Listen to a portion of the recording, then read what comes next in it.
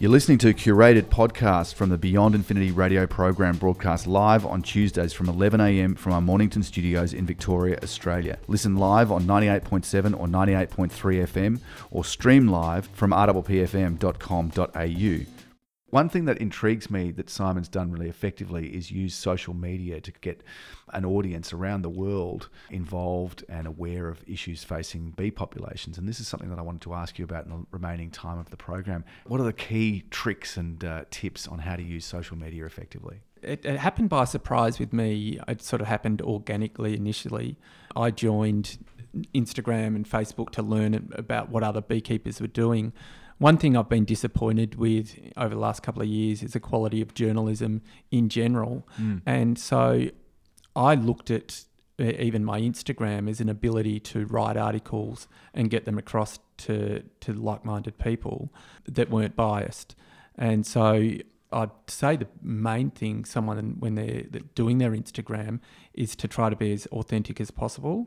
And also envisage that you're writing to a large audience, or if you find it fascinating yourself, other people find it fascinating. Yep. So that's another part of it. Sharing the passion that you feel about a subject and kind of having that come out in what you post and what you write about. And yeah, obviously it's a bit different for me because it saves the bees and it's a big issue. If someone's doing it for just a general business, they've got to somehow make the content enjoyable.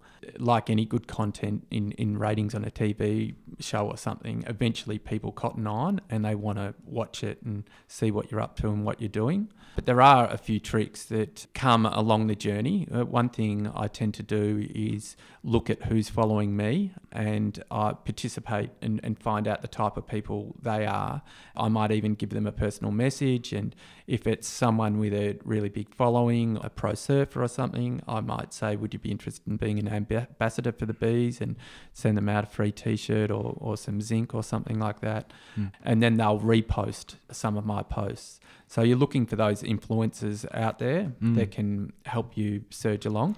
So each time you see that you've had a new follower added to your list, you actually bother to look at them and just find out a bit about them because they might be worth... Well, they're real people in the end, you know, and a lot of people just look at it as numbers, but I've never looked at my followers in that way. And in many ways, you're revealing a lot about your personal life. And I remember my 8-year-old sitting next to me saying, "Dad, what are you doing? You're stalking that person." I said, "No, well, they're photos that the people have put up." But the people are really revealing themselves on this media. And sometimes you do get stuck into a bit of a wormhole. You'll follow one person and see who's like their pictures, and you sort of galvanise a community of like-minded people. So do you know, I noticed on your website, which is bethecure.com.au, you've got your Instagram feed down the bottom. It's sort of tiled and it's showing you the latest stuff that you've posted from Instagram.